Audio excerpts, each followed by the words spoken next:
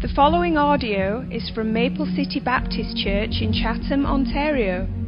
For more information about Maple City, please visit us online at maplecitybaptistchurch.com. Well, we're going to be looking again this evening at the life of the Apostle Peter. And Peter was a wonderful man of God. You go through his story, and it's one of those stories that just is so encouraging to all of us, I think, because we find ourselves in the life of the Apostle Peter. We find ourselves at times in the victories, at times having faith and doing the right thing. And I think many times we find ourselves in the life of the Apostle Peter in the times that he failed, in the times that he regretted his actions, and in the times that even he denied his Lord. And that is Peter. He was a man that was used greatly by God. In fact, it was his voice on Pentecost that was used to start the church. What an incredible opportunity and honor that was given to this man. And so we will see this man who demonstrated both the wonderful acts of faith and the incredible lapses of faith. And we will hopefully learn about our faith in what Christ attempted to teach him. We saw last week the first event in Peter's life. It was his call to discipleship. And we saw that the call, first of all, was to follow Christ. It was to follow him. It was to be transformed, to become more and more like Jesus. We saw, second of all, that discipleship is about a person. And so it's not a call just to a certain set of beliefs. It's not a call to follow a certain church or a certain denomination. It's a call to follow a person. And Jesus, as alive and well as he was then in Peter's time, is just as alive and well as he was then, as he is today. And that's a thought that I don't think we think about often enough. He is up there. He is on the throne. We can communicate with him. In fact, he's at the throne of God on our behalf all the time. This is an incredible truth, that we walk with a living Savior. And so he is alive and well, and we follow a person. And so what I'm trying to say is, don't get so caught up in just the actions, the going through the motions of religion.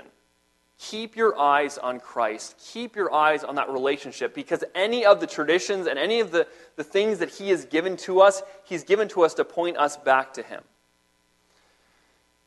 Then we saw, finally, that discipleship is a process. It is not one of those things that you just decide to do and then it's done for the rest of your life. It is something that you decide every day that you live. We must decide to follow Jesus. We must decide to grow. And through our lives, we will see this transformation. Peter was called the rock at the very beginning, but he didn't become the rock for many, many years. It was this process of transformation, and it was a daily decision to follow Christ that made Peter, the man who was just flip-flopping all over the place, become this rock. So over the next few weeks, I look forward to walking with Peter as he walks with Jesus. We will see the first-hand account of Peter's discipleship process. So if you turn your Bibles to Matthew chapter 14. This story is a very familiar story to us. It's nearly so familiar that I think maybe we'll turn to it and figure out where we're at tonight and decide that I know this thing, I've been through this story, I've heard it preached before, it's time for a little nap. Before you fall asleep, I want to encourage you that the Word of God is very deep, that there's a lot in it. And even as I studied it the last couple weeks, because last week was canceled, so I had this extra week of study. And even as I've gone through it again and again this week, I've seen in it just more and more. The Word of God is so deep. It's so wonderful. And it's this simple story that's so packed full of wonderful truth. And so I know it's familiar, but it's familiar and it's wonderful. I encourage you to stick around for a few minutes as we read about the discipleship process that Peter underwent as a follower of Jesus. And so Matthew chapter 14, the chapter begins with the beheading of John the Baptist. He's taken into custody because he was preaching against Herod, and Herod's wife decides that he wants him to be killed, and so convinces her daughter to have John the Baptist's head on a platter, and so that's what Herod does for her. And so this news comes to Jesus and comes to Jesus' disciples, and I bring that up just because understand that they just watched a follower of Jesus who loved Jesus, who was pointing to Jesus, killed for his faith.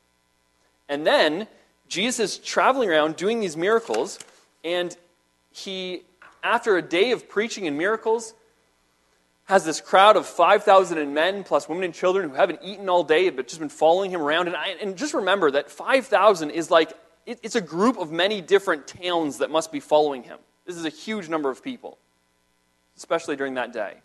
And so they're all following him. They're all just hungry, they're tired, they're famished. And Jesus sees that, he has compassion on them, and so he decides to ask his disciples that they would feed them. And again, this is an incredible, crazy command that he asks of his disciples, but remember, he's teaching them a lesson. And so they say, well, Jesus, we can't do it. We have 5 loaves, we have 2 fish. There's no way we can feed this many people. And Jesus says, let's just try. Let's just do it. And so they start feeding, and ultimately they take 12 baskets full. From one lunch to 12 baskets full, with 5,000 men plus women and children having everything they can possibly eat, being completely stuffed after a day of not eating. Just a wonderful story. And what we see there is Jesus showing the disciples who he is and showing them that they can trust in him, that he will provide, that he will take care of it, that even in the impossible situations, he is God. And that's what they're learning. That's what he's been teaching them. And so we come to Matthew chapter 14, and I think we should come into this saying, what is Jesus going to teach them next? Or what is Jesus going to teach us next? And so Matthew chapter 14, verse 22 says, and straightway Jesus constrained his disciples to get into a ship and to go before him to the other side, while he sent the multitudes away. And when he had sent the multitudes away, he went up into a mountain apart to pray, and when the evening was come, he was there alone. And so Jesus takes his disciples, they've just seen all this happen, they just been amazed by what Jesus did, and then it's kind of almost a strange thing that he does. He says, okay, disciples, I want you to get in this ship, and you're going to travel across the Sea of Galilee from Bethsaida to Gennesaret. You're going to go all the way across the 10-kilometer boat ride, and I'm just going to send you off alone. I'm not going with you. I'm going to go on the mountain to pray. I'll meet up with you another time. And I think if I'm a disciple, I'm thinking, Jesus, why? I mean, we'll go pray with you. And it wasn't uncommon for Jesus to have people come pray with him. And so it seems like a strange request. Now, we understand on this side of the story that Jesus had a plan, that he was going to teach them something. But I want us to just get in the mind of the disciples for a moment. They're being compelled or constrained to do something already that doesn't make any sense. Okay, Jesus, if you want us to, I guess we'll do what you're asking us to do. But can you imagine their surprise when all of a sudden they're on this sea and they're doing what Jesus told them to do, and then all of a sudden there's this storm? Now, a very similar storm occurred with the disciples a few chapters ago, in Matthew chapter 8. That time, Jesus was with them, and he was asleep in the bottom of the boat. This time, Jesus isn't with them. So they learn the lesson when Jesus is there, physically present, but now what are they going to do when he's off in a mountain praying, and they're by themselves in the middle of this lake? We'll find out. Verse 24, but the ship was now in the midst of the sea, tossed with waves, for the wind was contrary. So they get out on this boat, and we find that the wind is contrary. They're in the middle of the sea, and all of a sudden this storm hits. John chapter 6, in a parallel passage, gives us a little bit more information. In chapter 6, verse 18, it says, and the sea arose by reason of a great wind that blew. And the word arose is simply awoken. It woke up. And so you have this sea that seemed calm, and it's all of a sudden, it's alive. It's like this crazy monster, this crazy dragon that just woke up and is now out to destroy them. Mark adds a detail in Mark chapter 6, verse 48. It says, and he saw them toiling in rowing. And so here Jesus, unbeknownst to them, is watching them. And as he watches them, he sees them toiling in rowing, for the wind was contrary to them. So Jesus is watching as they row, and he sees them toiling. And the word toiling is a really interesting word. Because when I first looked at it, I thought, yeah, he saw them, they were working hard. They weren't just like, have you ever been canoeing with somebody, and you know that all they're doing is putting the paddle in the water and then letting it drift?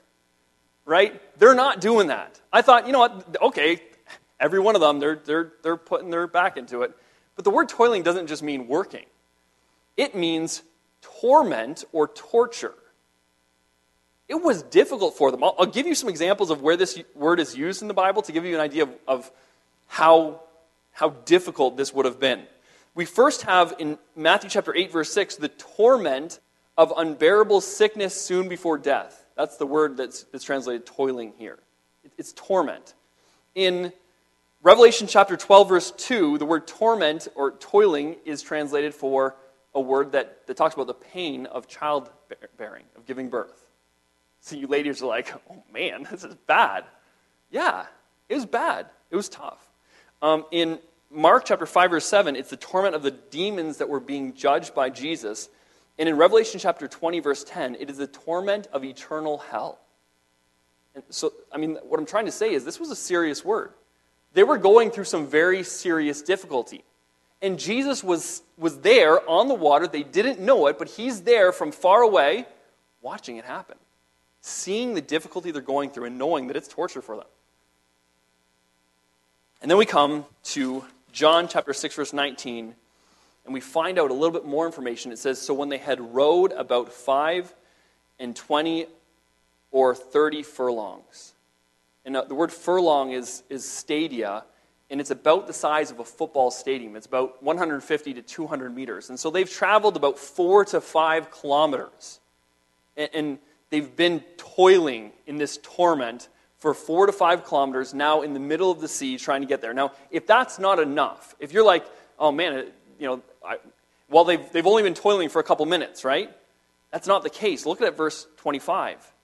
It says, and in the 4th watch of the night, Jesus went to them. So he's watching them before, but it's not until the 4th watch of the night that Jesus goes to them. This is really interesting because the Bible says that he sent them off before the evening came. And so they've been there, let's say evening is 6 or 7 o'clock, and now the 4th watch would have been between 3 a.m. and 6 p.m., or 6 a.m. So they've been there 6, 7, 8, 9, maybe 12 hours toiling. 12 hours in the middle of the sea, 12 hours rowing, 12 hours with this terrible storm, not being able to, this journey, the whole thing, 10 kilometers, should have taken less than an hour. And here for 8 hours, they're going in so much difficulty with the waves and not making any progress, and it's so tough for them. They're toiling. What's Jesus doing up until this point? He's watching. Verse 25, and in the 4th watch of the night, Jesus went unto them walking on the sea. Verse 26, and when the disciples saw him walking on the sea, they were troubled, saying, it is a spirit, and they cried out for fear. I think at this point, if you're a disciple, you put yourself in their shoes, you understand why they're scared, right? Terrible storm, they're just completely exhausted, completely dead, toiling, and like no idea if this is going to end or how this is going to end. And all of a sudden they look out and they see what looks like a ghost to them. The word spirit here it's a ghost. And it's not just that they think it's, that's Uncle, Joey back from the dead. It's a ghost. The word that is translated ghost isn't found anywhere else in the New Testament, but in the Old Testament Septuagint, which is the Greek translation of the Old Testament that the Jews were using at this time. Every time that this word is used, it's used in connection with a demonic spirit. And so what they think they see is something that is evil and terrifying coming for them. And they're scared. These are grown men that have been on the sea forever, and they're terrified. Verse 27. But straightway Jesus spoke unto them, saying, be of good cheer, it is I. Be not afraid. Can you imagine what that felt like? Can you imagine they see this figure and they're just terrified, and then the figure speaks to them and says, be of good cheer. Be not afraid, it is I. And the word it is I is literally I am. You don't need to be afraid. You know when he said that, he didn't calm the sea. He didn't change their circumstances. There was still a man walking toward them on the water. They're still in the middle. They were still toiling. They were still rowing. Right? If they stopped, their boat was just going to go nuts. So they're still in the exact same circumstances, and Jesus comes to them and he says, don't be afraid, be of good cheer. Don't be upset. Be happy, be joyful. Be of good cheer. Why? Because I am. Not that I fixed, not that I did, not that I've performed the miracle yet, but I am. I am whatever you need in this situation. And so that is where the story that we find in Mark chapter 6 and in John chapter 6, it ends. Eventually they get off and they're saved and Jesus comes on the ship. But when we look at the Gospel of Matthew adds kind of an addendum to the story. And this is the part about Peter that's very specific here. And so in verse 28, it says, "And Peter answered him and said, Lord, if it be thou, bid me to come on the water." So now Peter, sitting in the boat, sees and understands who this is. And when he asks the question, "If it be thou," in the Greek, he's not asking, "If it's you," he's saying, "Because it's you."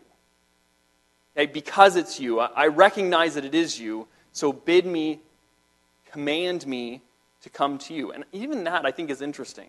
He doesn't say, "If it's you," or "Because it's you, I'm going to go see you," or "Is it okay if I come see you?" He says, "Bid me to, command me to." In other words, I don't want it to just be my will, Lord. I want you to come. You to want me to come to see you. And there's been a lot of scholars and a lot of theologians that have discussed reasons why Peter wanted to come out of the boat. They say maybe Peter was just doing a little experiment to see if he could do it too. I mean, I think that's maybe too complicated. What I think, honestly, I think Peter, he understood it was Jesus, and he just wanted to be near him. That's Jesus, I want to go there. That's a great attitude to have, isn't it? And so he says, "Lord, if it's you, command me to come to you." And at this point, his eyes, his focus, everything he has is completely directed toward Christ. Verse 29, "And he said, Come. And when Peter was come down out of the ship, he walked on the water to go to Jesus. But when he saw the wind boisterous, he was afraid. And beginning to sink, he cried, saying, Lord, save me." Here's this one victorious, wonderful moment in the life of Peter when his focus is entirely on Jesus and he just wants to be with him. And he says, "Lord, bid me to come." And Jesus says, "Come." And he gets out of the boat and he's walking on water. What a glorious moment. Followed by this failure. Followed by distraction. Being distracted. You know what? At first I thought the problem was he took his eyes off Jesus. He stopped looking at Jesus. And yeah, okay, I guess that's it. But what I think really happened here is that he had his eyes on Jesus, and all of a sudden the peripheral vision kicked in, and he saw the stuff around Jesus. He saw the things beside him. And so he didn't purposely take his eyes off Jesus and look somewhere else. He just got distracted, right? All of a sudden, this focus, this tunnel vision on Jesus was brought in to see all the trouble. And when he saw the trouble, he was distracted by it. When he saw the world around him, it was just too enticing for him to look at. And as soon as he started focusing on something other than Jesus, he started to sink. Peter looks away. He loses his faith. And the question here that I want to deal with is, was it Peter's faith that was keeping him afloat? Was it because Peter had such great faith that he was able to walk on the water? And I think the answer is no. In fact, I think you look through the life of Peter, especially at this point, you'd never say that he had this great, powerful faith. I think there's a lot of people that have faith in a lot of things more than Peter did. And they can't walk on water. Do you know why? Because it wasn't Peter's faith, it was the object of his faith. Peter's faith wasn't so powerful that it allowed him to do these things. He just had faith in the right person. And the title of the sermon tonight is Floundering Faith in Stormy Seas. And the truth is, there are times when we go through this struggle and this walk, and our faith isn't that great. In fact, you might call our faith small. But if we keep our faith directed toward the right object, then He is powerful, even when our faith is not strong. And so, Peter, he has small faith, he has floundering faith, but he knows enough that as he begins to sink, he needs to call out again to Christ. And so he says, Jesus, save me. And Jesus' reaction to him is incredible. And immediately, verse 31, immediately Jesus stretched forth his hand and caught him and said unto him, O thou of little faith, wherefore didst thou doubt? Now, if we're taking this story as an analogy, you got to recognize how incredible this is. Jesus doesn't let him sink and talk to him as he's going down. Jesus doesn't keep him there for a while. He saves him, and then he teaches him the lesson. Wherefore didst thou doubt? And the idea here of doubt, the word doubt is The idea of looking in two directions at the same time or trying to serve two masters at the same time. It's just this idea of why were you distracted by this other master? Why did you allow this fear to be greater than your fear of me? Why did that happen? Why did you doubt? And he asks the question, even though, from a human perspective, there were a million reasons to doubt. Right? I mean, you think of the situation they're in. Waves everywhere.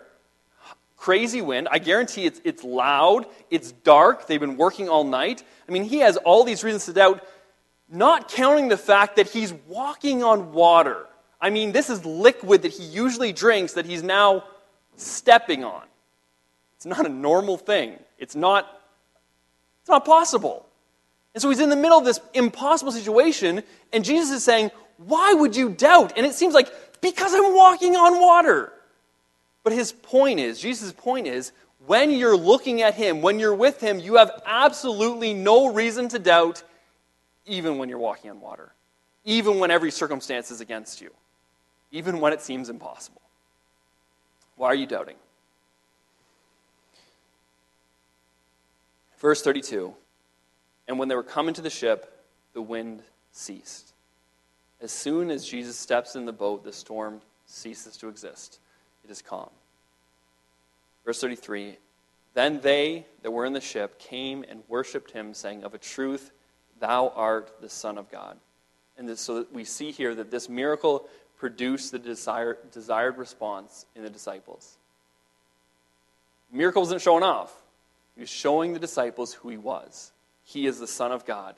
And I think it is just insane that there are people that they wish to call Jesus a good teacher, a good leader. Some of them even go to the point of a prophet. And they don't realize that he claimed his own divinity. And that everybody around him, when they saw him for who he was, recognized it. Now there are people that will say, well, look he's called the Son of God, but also, aren't human beings called the sons of God at different points? Yeah, okay, so let's follow that logic a little bit. Okay? So the disciples see Jesus walk on water and calm a storm and allow Peter to walk on water, and the response is, I truly see now that you're really a human being. Right? You're a son of God, just like we are. No, that logic doesn't work, does it? No, what he's saying is, we understand that you are divine. That you are the Son of God in a unique way, that you and God are one. And so this story that we've just gone over, I know it's a familiar story, but it's so rich with lessons, and I think it has such a variety of applications to our lives. And this is really one of the wonderful things about God's Word. You get into it, and you see something, you look at it afresh, and all of a sudden God is teaching you these truths. And so what I want to do tonight, I'm not going to try and play out different applications. I want you to do that for yourself. What I want to do tonight as we close is just to summarize what happened in this story. We're going to look at what Peter did well, where Peter went wrong, and how Jesus taught. And I truly do want you to take these things that the Bible says, this story, and then take the time when we're done and apply it to your own life. All right? And so we'll look at number one, what Peter did well. I think it's human nature to read a story like this and to immediately see all the flaws in the disciples and in Peter's actions, right? I mean, why were they so scared? Why did they doubt? In Mark, it says that their hearts were hardened, so they didn't remember that he had fed the 5,000. So how could they possibly forget that? Right? Why would Peter take his eyes off Jesus? It's very easy to see those things, but can I tell you something? This is an incredible story of faith and obedience. And so they did many things well. Number one, they obeyed when they were commanded to go. They didn't understand why Jesus was telling them to get in the boat in the first time, but they did it. Right? They obeyed when they were commanded to go. Simple obedience. Number two, they continued down the path they were sent despite great difficulty. And so God put them on a trajectory. He said, go this direction, and all of a sudden they meet this difficulty, and they don't say, we must have got Jesus' command wrong. He must have meant go to the other direction. Maybe he wanted us to actually walk it, or maybe he's saying just get a hotel room, and the boat, hotel, you get those confused all the time. they didn't try and change Jesus' commands. They didn't try and make them suit their circumstances so that their circumstances would be better. They kept rowing. I mean, don't miss that. He said, go from here to here. They got in the middle of the storm, and so for 8 to 10 hours, they're on this journey. They're halfway there. It should have taken the whole thing, should have taken an hour, but they're still going. Now, when the wind is contrary to you, what's the fastest way to get to land? If your goal is land. Turn around, right? I mean, then you got the wind behind you. I'm not a sailor. I just assume this is how it works, right? But they didn't. They kept going toward their destination. And so despite the great difficulty, they continued through the storm. Number 3, Peter wanted to be where Jesus was. You look at Peter's story here, and he wanted to be where Jesus was. If we lose this, if we lose our love for Jesus, we can do a lot of the right things, and we can look right, and we can fool a lot of people around us, but we've missed what Christianity is all about. And when you miss what Christianity is all about, you will still have to do the things, the rules, the traditions. You'll still have to go through the motions. You'll still have to say no to the things that, sometimes you want to say yes to. But I promise you will lose the joy. You will lose the peace. Because Christianity, it's about a relationship. And so as soon as we lose the relationship, the love, as soon as we lose the I just want to be where he is that Peter had here, then we lose everything good that comes with Christianity. Okay? And so Peter wanted to be where Jesus was. He had enough faith to step out of the boat.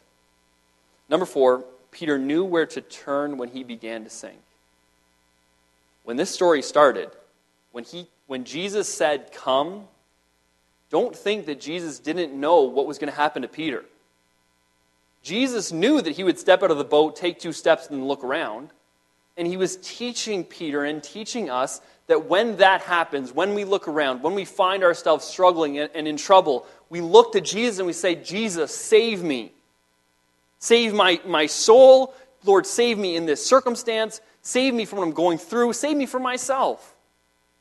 Every time we get into trouble, that's the right response. Jesus, save me. And so Peter knew where to turn when he began to sink. Little faith in the right object is powerful. Right? It's the faith of a mustard seed. It's little, but it's got the right object. Number 5, they recognize the power, the authority, and the divinity of Jesus. Right? At the end of the story, the lesson was taught. It's one of those aha moments where they get to land and they say, oh, you are the Son of God.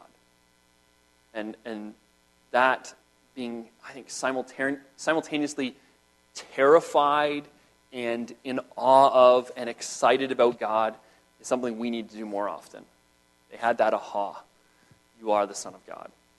So we look at their lives, we look at the Peter here and the disciples, and we see that they did many things well. So what did they do wrong? Where did Peter go wrong? And number 1, he was distracted by the storm. I mean, are we ever going to not be distracted by the storm? I don't know. Are we ever going to master this? I don't know. I think even the best of us at times are going to find ourselves looking at the circumstances and wondering what's going on. I think the best of us are going to say, Lord, I was going the direction you told me to go. Why is this happening? But here in this story, I think we're being taught that what we ought to strive for is keeping our eyes on Christ, continuing to trust him. So he was distracted by the storm. Number 2, he took his eyes off Jesus. He took his eyes off Jesus. That is what doubt is.